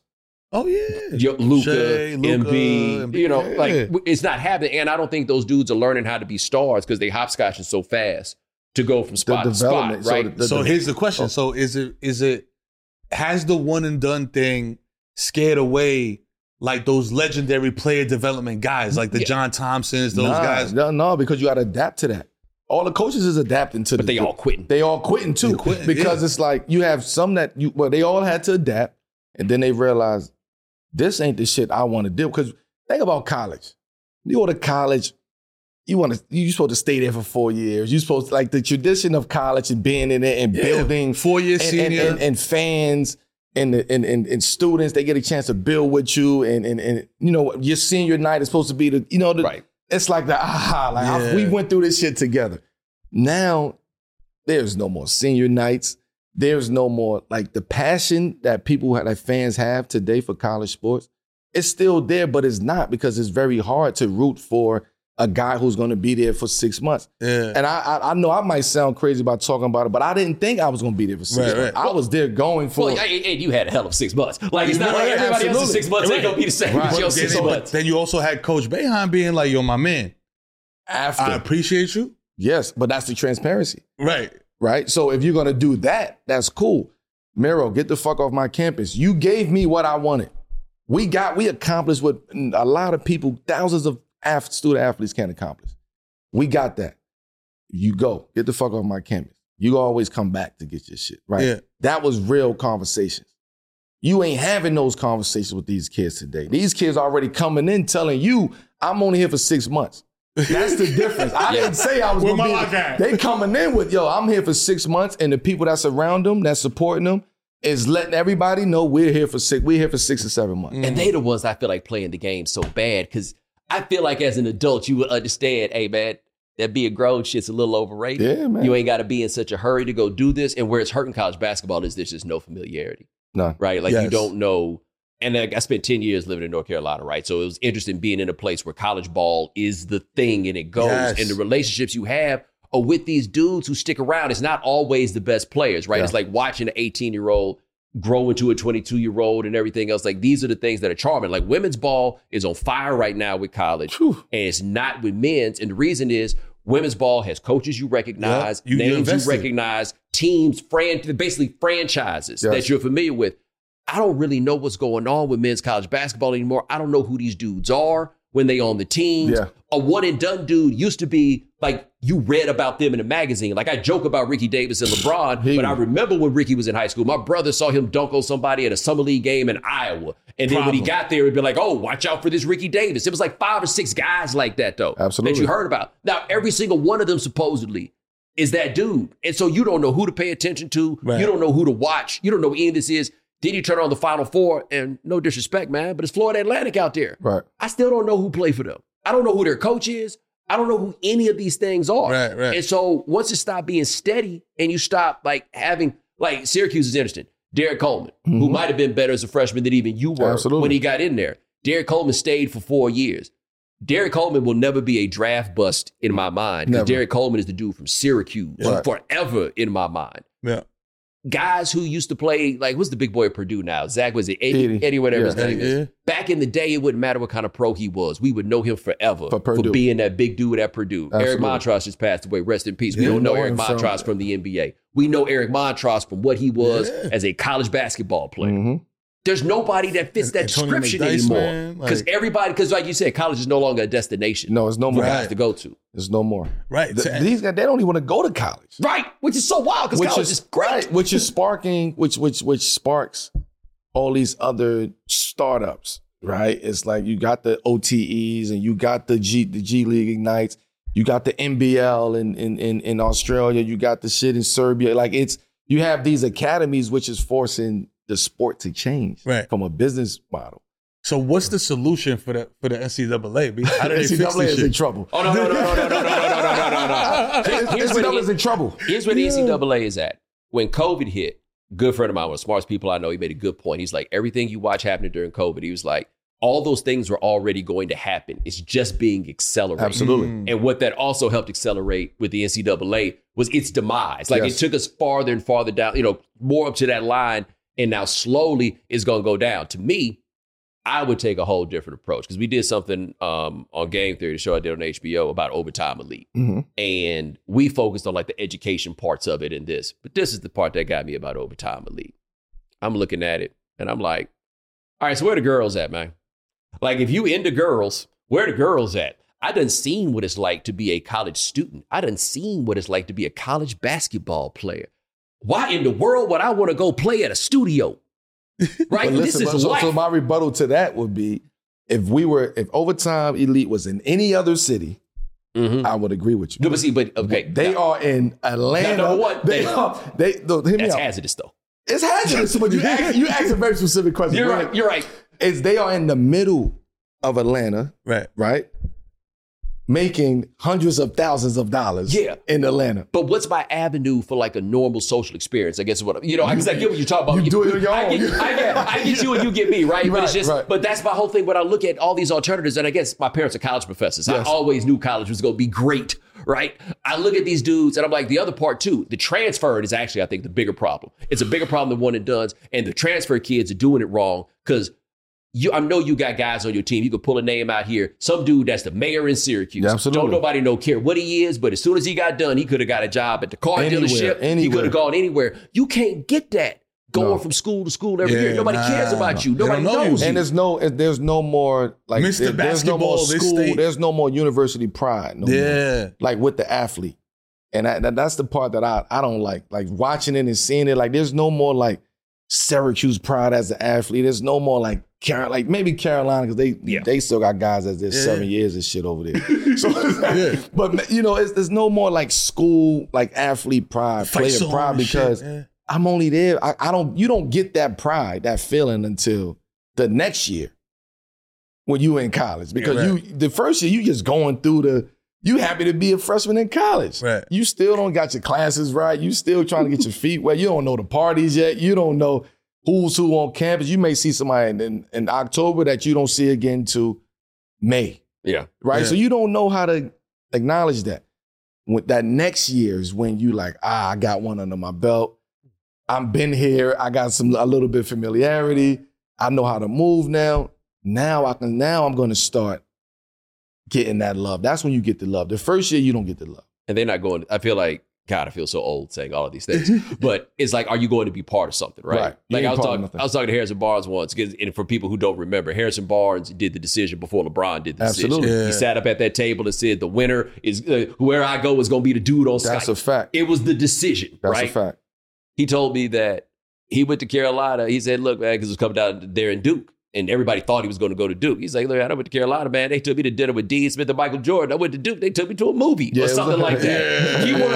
He wanted to be part of that there. Absolutely. Like, I remember he was there for like the Centennial alumni game that year. It was the year after they won the championship. And like Jordan's Ferrari is parked in the tunnel and Sheed's walking around and stacking. Everybody else is just there. And I remember I sat there and I watched him, Barnes, the whole time. And I was like, oh yeah, he coming here because he want to be a part of that. Yeah, that's greatness. Yeah, right. It's just, this is something you want. You know, when you see something, you're like, yo, I want to be a part of that. Right. And I don't think most of these players look at any of these schools as like, I want to be a part of that. They looking at who's giving the bag. How much you got? Facts. How much you got? You got, okay, cool. I bet. I'm fucking with you. I'm fucking with you. So, and if that bag run out, I'm going to get the transfer portal. And that's the transfer portal. That's what's fucking the game up. Right. So like for you, for example, you've been there, done that. You know what I'm saying? White hat at Syracuse. Now Kai's on the come up. Mm-hmm. You know what I mean? Knowing what you know now and the business of the game has changed and all that. Like, what kind of game are you giving him? Are you like of the mind of like, because my wife, bro, she's like, y'all are all going to college. Yeah. I don't care. I don't care if you drop a platinum album and you become a bazillionaire, you're going to college. So is it like the same type of energy or is it like more? My son is going to college. Like it ain't no, like I don't even preach one and done to him. Right. Like we not even playing that game because I don't even want you to start thinking that right now. Right. Right. Like I'm ready now. But you start shortcutting shit and you start rushing shit. We ain't rushing nothing. Nigga, you going to college. If you had to stay for 2, you had to stay for 3, we going to college. We'll figure it out. We adapt as we go. If you ready to go after your first year, then we'll look at it. Right. But that's not a priority to us. Right. I also teach him the business of the game. Motherfucker. You ain't got to go get the 200, 300, right? Like you understand? Like, because I know what you really want. Right. Like, let's be frank. Like, the money is there. Like, these kids want money. We all want money. Yeah. You want to hoop, but you want money too. Yo, because you want to get there, right? So the way you get there is by being patient, taking your time. Right. That's why in the NBA, you start seeing guys who come out one and done, or they go into Ignite, and then they come to the league. They start falling off. Because they don't have a role. They don't have a place on that team. Now, when you coming out and you taking your time, and guys really get to see you develop, okay, from 16 to 19, like I can't judge you I can't rate you as a pro right now at 16, 17 years old. You still haven't physically developed yet. You still haven't thought the game yet. You don't even know how to move on the court. I want you, I see the potential. But just know, there's a large chance that you're going to come here and you're not going to play. Right. Because you're just not prepared to be a pro yet. Yeah. You hit the big if that was so important. You're like, if you ready to go. If. Like, it's like we talk about the guys coming in and be like, yo, we only gonna be here for 1 year. How do you know that? That's the people around them. Yeah, that's what I'm saying. I'm looking at them like, how in the world, like, do you understand? I went through once and I sorted like all the draft classes by win shares just to give me a handle on like how many players in a given class were doing something. So this is like a whole draft class with the international players and everybody else. Or I may have done it for recruiting classes. But really, yeah, it's recruiting classes. This country produces about 10 or 12 NBA players per year. Yes. I don't mean dudes who play in the NBA. No, that's sustained. That's sustained. NBA players. Sustainable. Right. Where you're like, oh, I know who that is. Yes. Like you just start going down and you get to number 11 and you're like, ugh, do I think this guy was an NBA player? It's so hard to get to the NBA. It's hard, bro. I don't know why people have forgotten this. As more and more kids play and more play at high level, you know what hasn't changed? The number of teams in the NBA. Yep. Not at nearly the same proportion as all that stuff down. Yes. So it's more people fighting to get in, and they just ain't spots. Yes. They're not there. Like it plays itself out with women's ball, where the WNBA first round picks can't make teams because they don't pay nobody. So the older players don't have to leave, and the younger ones can't get in. But it's still the same issue.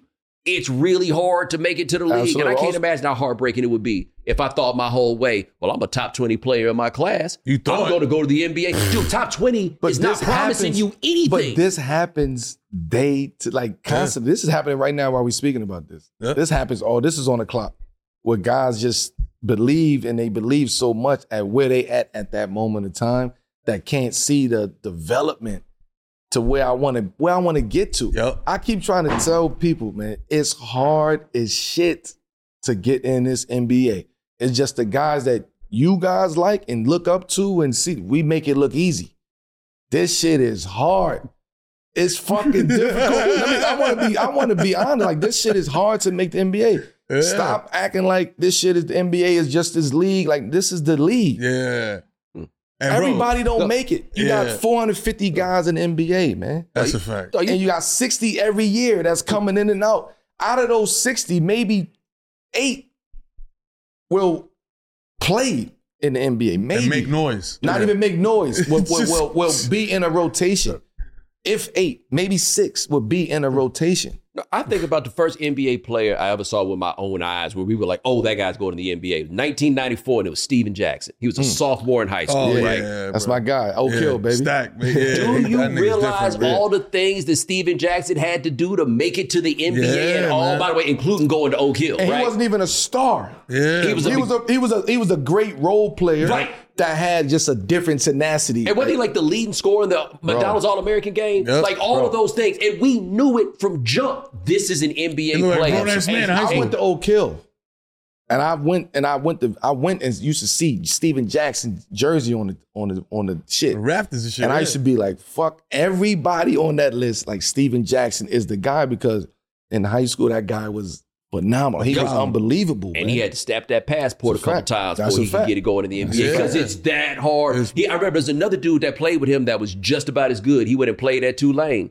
He ain't get no whiff. It's hard, of man. the NBA. It's really hard to make it to the NBA. The league is hard. That's why I feel, or I worry about like your son or like Bron's son or whatever, because people don't understand, man. If them boys get 2 years in the NBA, they've done something really, really impressive. Absolutely. D Wade's son went straight to the G League. Yep. Most people hearing this have no idea what I'm talking about. Right. They ain't read nothing about it. They ain't seen it. I'm not saying that to insult him at all.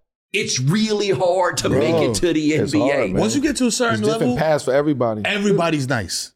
Once you get to a certain level, everybody's nice. And that's when it comes into what you're talking about, learning your role, learning your spot. Absolutely. You know so I told my to answer your question and bring it back. I teach my son, look, this is the totality of the game, because I'm fortunate enough to give you that information at an early age. I didn't get that information till maybe 5, 6, 7 years into my NBA career. So now I can sit down with you.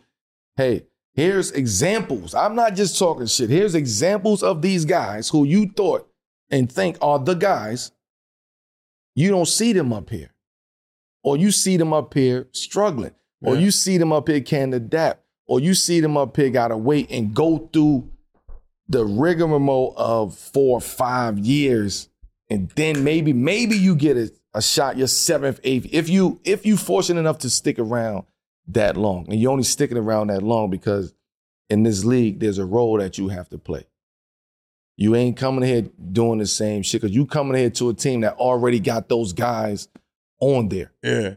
There's already a dude that's how do I adapt to doing what this guy needs me to do? Like, what is my role? And I think that's what this generation has a hard time to try to figure out stepping into it. They think they just coming in NBA like it's EYBL, like it's the circuit, and I'm gonna do me. And it's a rude awakening because your ass gonna be on the bench, your ass gonna be in the G League, and not the G League is cool, but your ass gonna be in the G League. And now you gotta play with that's the mental part that you gotta play with. You're gonna find out how much you love it. You're gonna find out how much you love it. You driving the bus from Indiana to New York, from New York to Cali. Like, bro. You're gonna find out if this is really for you. Because it would not be for me. Traveling, bro. You sitting on the bench like it's 2K creative player just doing like this, watching the game. And you playing for you and the homies and the rest of the team.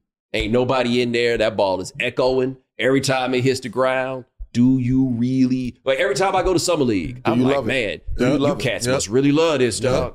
Do you really love this grind? You need to. Because most guys that come up that is top 5 in high school and all of the, the rankings and all of that shit cool if you in high school. Like, I get it. It's fun to see your name up there. Like, I get all of that shit. It's great. But once you get to that next level, all that ranking shit goes out the window. It's what could you do for me? What could you do for this university? Yep. And what could you bring to this organization in the NBA and what you do? Because the NBA is thinking development. So if you're not willing to take that steps and those steps to develop, some teams ain't fucking with you.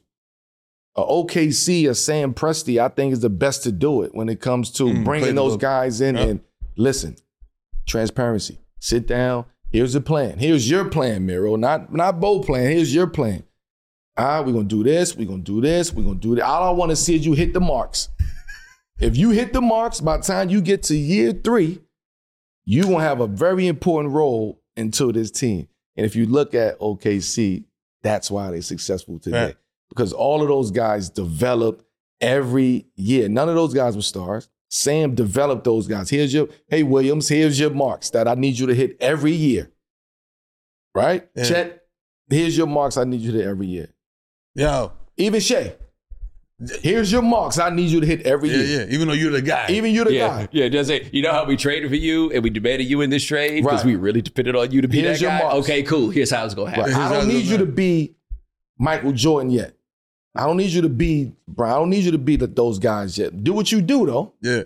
But your mark is this. And if you supersede that, okay. Great. Great. Well, let me ask this right fast. Was that the best run team that you played for? Yes. That's the best. To me, it's the best ran organization when it comes to understanding the needs of players and understanding how to communicate with players and hold players accountable, but also like when I got there, OKC, they was just OKC, like in a sense of like, it wasn't no type of like culture or like, Russ and those guys was doing their thing, but they was guys who grew up in OKC. So it wasn't really no coach. So when I got there, it was more like, all right, we're going to bring a little bit of flair. We're going to bring some swag to this OKC shit. We ain't trying to be what was here before. Like, we want to bring something different. And Sam understood that. And he worked with us, but he gave us our marks. Hey, Melo, here's your mark.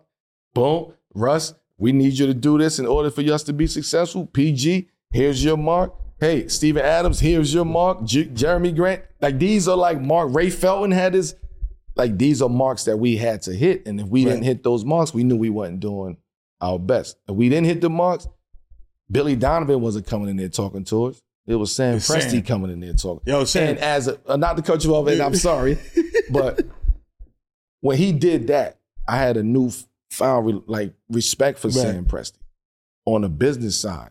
And to this day, I talked about this before. To this day, me and Sam is like this. Sneaky cool. Sneaky cool. Like it's just sneaky cool. He has no ill intentions in any of this. He wants what's best for the player And he really cares about what the fuck goes on. So I wish a lot of GMs and presidents had that type of, Word. You know what I mean? Yeah. Like just that type of energy when it comes to running organizations. Yo, Sam, come holler at my kids, bro. Tell them to stop shooting.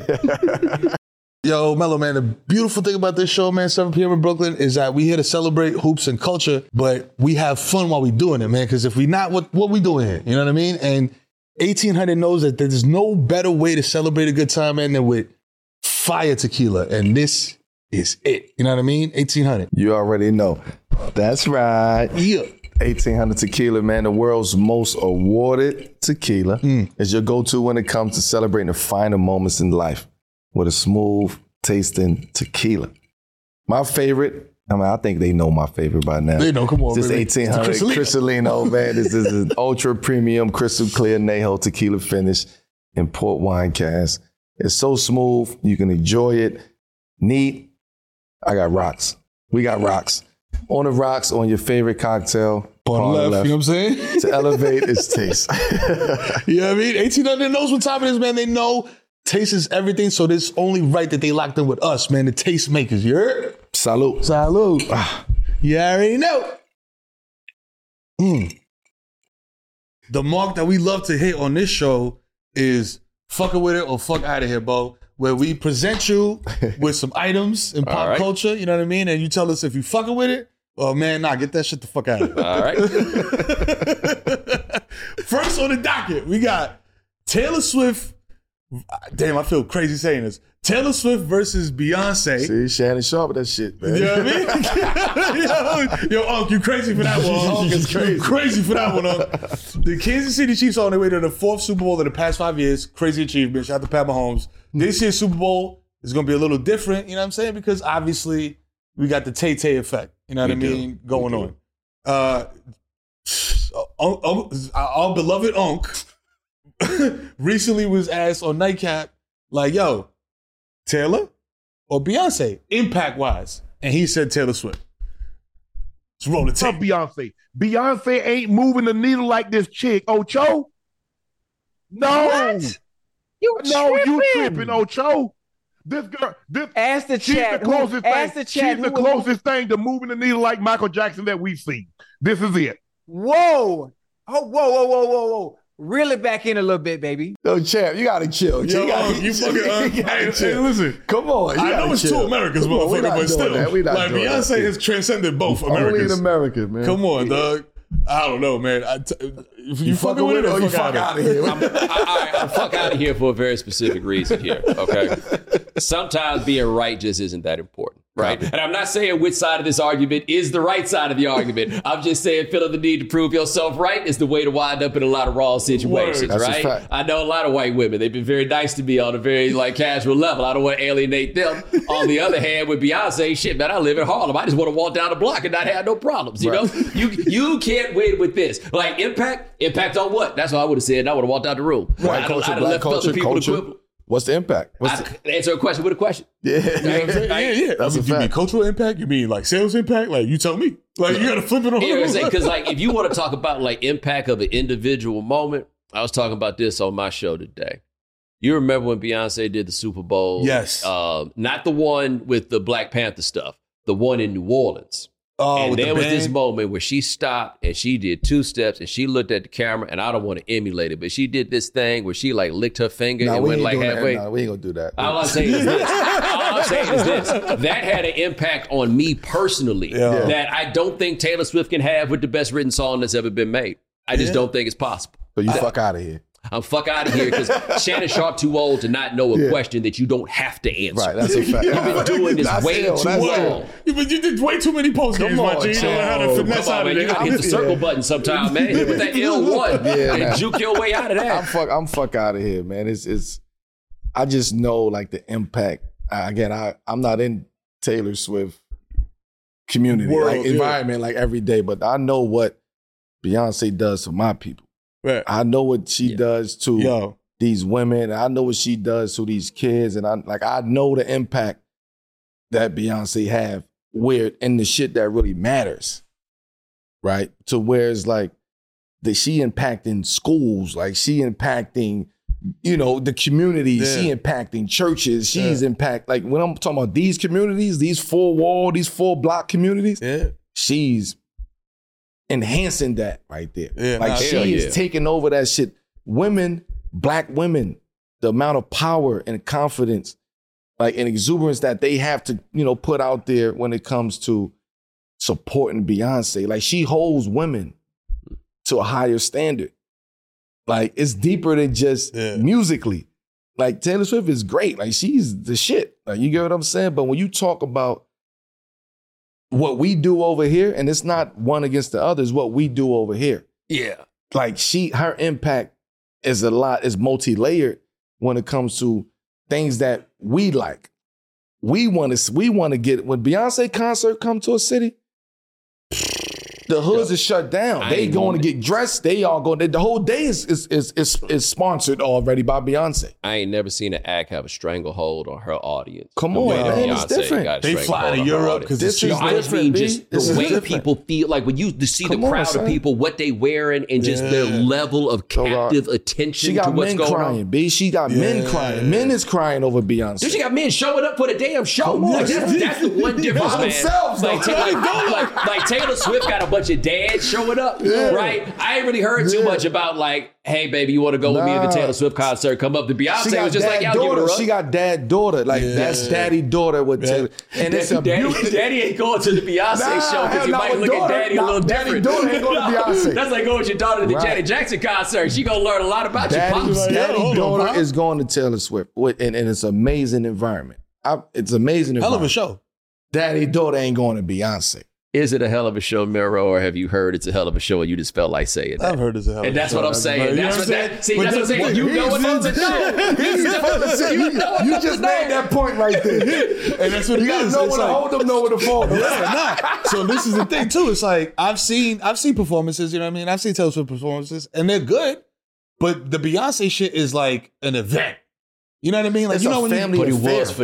was for them too. Like the people that's really into Taylor Swift, where she started selling merchandise in the parking lot. The people that get in. Let's give Taylor her props. Yeah, not too much on Taylor. I'm just saying, like, amazing. Like she's out of here. Like she's in another planet. What I meant to say by event is like you were saying, like people get like, yo, we getting dressed up. Yeah, we doing this. Ain't nobody we doing going that. to Taylor Swift shows. You know what I'm showing saying? up saying, I want to dress like Taylor Swift. I'm going with my girl. You know, I'm gonna propose over there. Kids are dressing up as Beyonce.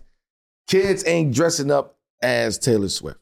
Maybe honestly, if they did, I wouldn't know it. I just wouldn't know. No, I'm saying, listen. I've been around Taylor before. We've done commercials here with the Knicks. I've seen it. You know what I mean? Like shows. Bro, that shit is different. That's a different energy, different vibe. That's a different commitment that her fan base have for her. Yeah. The Beyonce experience is something different. It's a Michael Jackson-esque experience. That's what I was gonna say, bro. I'm crying. Like, she could stand on the stage and don't say shit. I'm sitting there crying.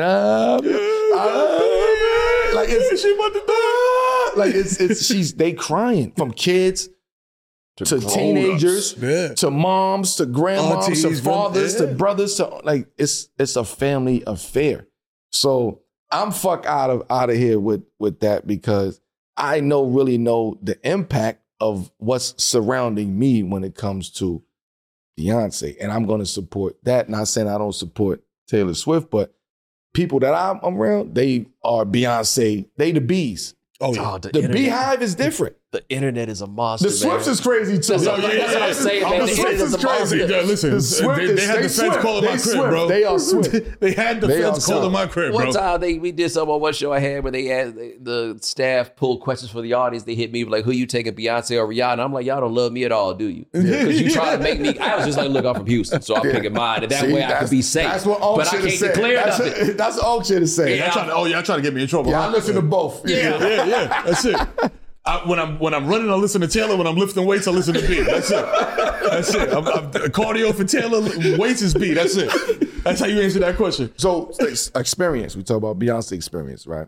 Like y'all been seeing this Apple Vision kind of pro sets in public. Like what you think about those? I seen a nigga at the game it was the guy at the game standing up. With Yeah. Okay. Yeah, nah. Look, man. See, that's Marty McFly shit right there, bro.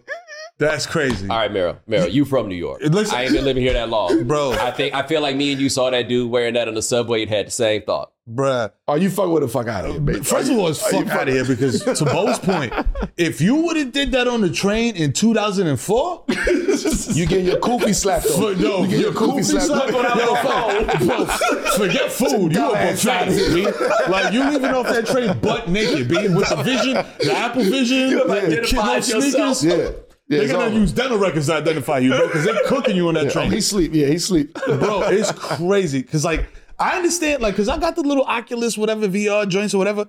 I'm using that shit at the crib, bro, playing Creed 3, and that's it. I'm not leaving the crib with that shit. That's crazy right there. Because the difference is that it don't just, like, put you in, like, virtual reality. It's, like, augmented reality. It put you there. Right. You there, but you can also fuck with your Twitter over here. Yeah. You know what I'm saying? Go on Pornhub over here. Whatever. You know what I'm saying? Whatever you into. You know what I'm saying? I seen fiends. Like, they're like a fiend to me. Like I saw fiends like bro. Playing like, outside and high and like I think fiends created augmented reality. yo, when you see that shit, bro, they be putting shit together. Like, oh But man, this is the worst part. That thing costs like $3,500. That's the shit. So, Apple, as we talking about you getting robbed on the train, there's $3,500 sitting right here on your head. and the ass whipping. maybe an ass whipping, or maybe it changes you for your life, for the rest of your life. Like, that's life changing. Like, what's it like to have a virtual reality helmet on and motherfuckers just punch you in the ribs over and over again? Just these right here. Like, I'll get a 4K punch in my gut. Come on. You see your health meter going down and shit. Like, you thinking it's the game? It's fucking real life. I'm really bleeding. I'm really fucking bleeding out here, man. Danger. Yeah, knock the fuck out shit. I'm fuck out of here with that. I'm like, fuck out of here with that. Yo, look at you get your ass whooped, and then while it's happening, the battery runs out on that joint. Come on, man. 3,500. Now this isn't even a fun, like, immersive experience. I'm just getting my ass kicked and it's dark. You get your ass whipped, but they don't even take the goggles. They just stop this shit. They just stop this shit. It's like, yeah, gotta play Pokemon now, stupid. What, you said this shit don't work no more? Fucking keep it. Oh, man. They take your shit, put it on, and be like, oh, man. Bruh. I remember when the iPhones and like iPods and all that shit first started coming out, I would tell people like, yo, fam, get different headphones, B. Because it was like a sign. Like the headphones was always the white headphones. I was like, fam, get rid of them white headphones, get you some Sony joints, whatever. Because they see that and they're like, oh, this motherfucker got an iPhone. Bo's got some good ones. Yeah. I'm like, dog, I don't even wear noise-canceling headphones in public for the same reason. I need to hear what the fuck coming around. That's what I'm saying. I don't know fucking noise canceling. I don't like Secret Service nigga with one AirPod. Like, why would I want to do that? Yeah, what am I listening to? That's so I'm not noise canceling shit. I want to hear all the noise. I want to hear the motherfucker be like, coming on the train, B. Fuck out of here. Yo, so the ill thing about fuck with it or fuck out of here is that we talk about, you know what I'm saying? Like cultural things that affect us on a daily basis. You know what I mean? The head nod type of situation, that type of stuff. Tipping culture, you know what I mean, is continuing to be very polarizing. You know what I mean? Some people fuck with it, some people don't. Some places you go to, you know what I mean, they include the gratuity on the bill. Depending on the party count, you know what I mean? Because we like to go 20 deep to Red Lobster. You know what I mean? I'm being asked to tip on a $3 coffee, man. So now Uber's asking you to tip. This is crazy. Uber Eats is asking you to tip before you even get the food.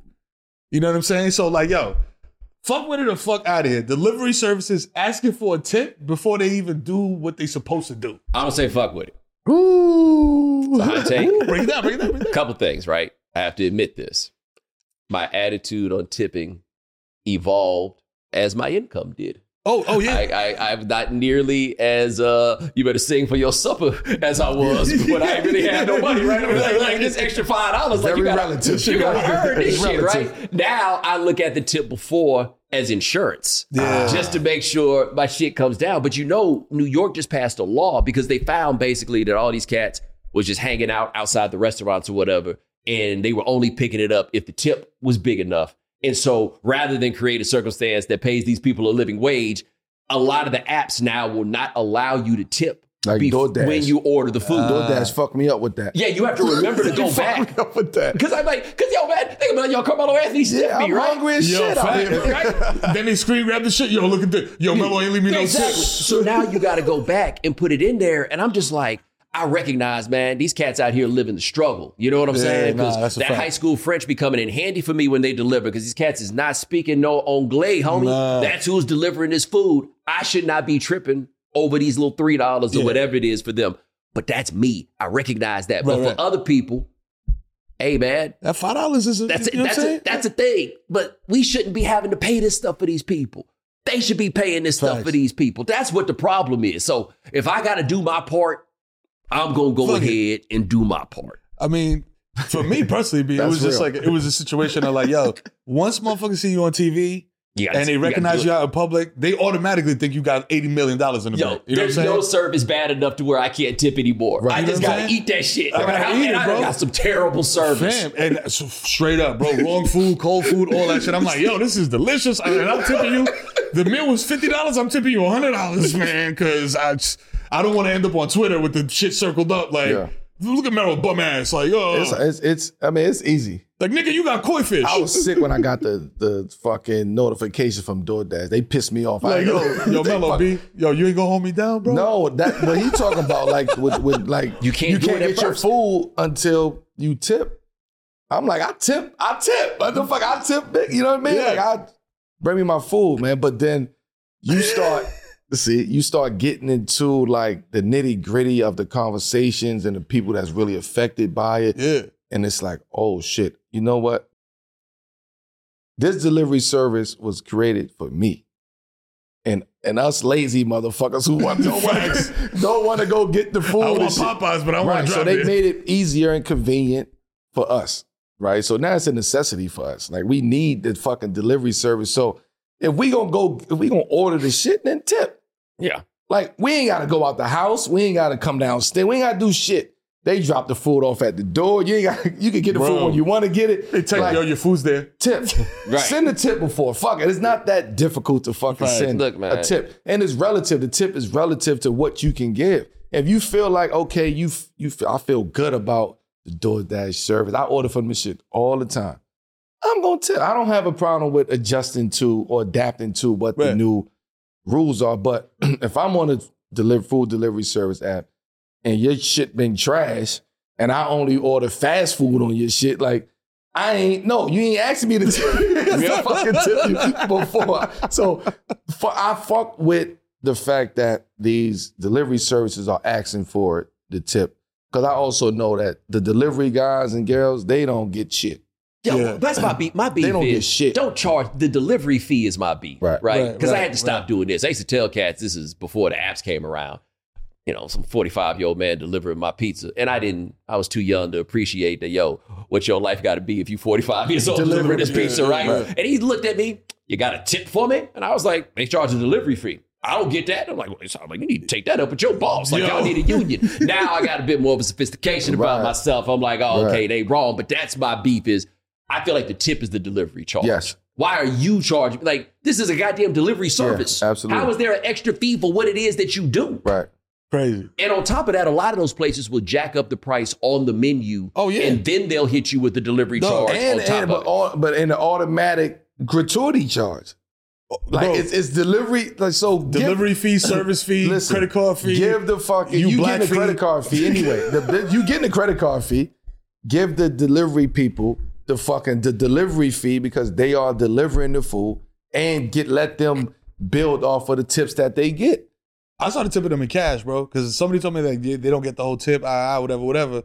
And apparently they do now. Somebody put me on that they do, but I still was just like, yo, you know what I'm saying? Hold this, it's like old school. It's one of the greatest inventions ever. Oh, but it's still you pay for it though. Fucked up. Yeah. Like, it's still fucked up. So no. Nobody. I fuck with it. I fuck with paying, the tip before food. All right, listen, let me ask you a question, big baller, because we, you know what I'm saying, we little R rich, you big R rich. What's the craziest tip that you done left at a establishment, a restaurant? You know what I mean? I still like, as I'm writing the tip and I see the bill, I'm like, that's how you stay capital R rich. It sounds like you like me. 20%. That 20%. listen. I'm with the calculator. listen. What is Siri? What is 20% of 1803? I'm usually a double the tax Right. plus 45.50. Okay. Right? Like that's usually That's quick maths. quick maths, you know. So double the tax plus 45. That's me, right? And if the service was amazing, I'll just leave a whole separate little something else. tip. Like, you know what I mean? If I like the service, if I it might be a great server, and the restaurant treat them like shit. Like, you know what? Here, I see the black. I see my the meal was barking on you. $50. Here's $200. Here's $150. I like what you're doing, and you made it comfortable for me to come to this establishment. Yeah, like you do something like that. Like I'm too logical. Like I'd be looking at this like, yo, this doesn't really make any sense. Yo, listen. Like I look at them numbers and proportions. I say the same and shit. that's on small stuff. Where I'm like, come on, so if it was $10, I could easily tip you $5. I could, but that don't make no sense. That's I gotta get off this. You start breaking shit down. How many 2-ounce pours I had? yo, I swear to God. Yo, the only time I ever spent like $80 at Taco Bell was fucking using Uber Eats, B, with all the fees and all that other crazy shit. Taco Bell became elevated as far as when you look at the bill, like, damn, Taco Bell $60? Yo, man. 3 tacos. $25 for a Chick-fil-A meal, dog. I'm a franchise owner now for 60. I'm cool with Fuck that outta shit. here. The way I fucking rationalized my laziness, like on the Chick-fil-A, because Chick-fil-A like 4 blocks away from my house, and I rationalized it with, It's cold out. but buddy got the joint to keep your shit warm. Yeah. They got the heaters. It'll get cold if I gotta play By the time I get back to the crib in the They got whip. the portable microwave, the soft microwave. Could I just eat my Chick-fil-A at Chick-fil-A? Hello? Totally different discussion for another day. No, we're not doing that. Yo, 7 p.m. in Brooklyn, man, the #1 show on the planet B. I said it myself. Melo regarding the building. Big Bubba, Bomani Jones in the Pawn motherfucking the house. left. You know what I'm saying? Pawn the left. On the left. Yo. There we go. The #2 show, by the way. The Right Time with Bomani Right Jones. time. right, we out here. Shout out to the We're right saying time. wave though. game. Shout out to the right time. For Yes, sure, man. sir.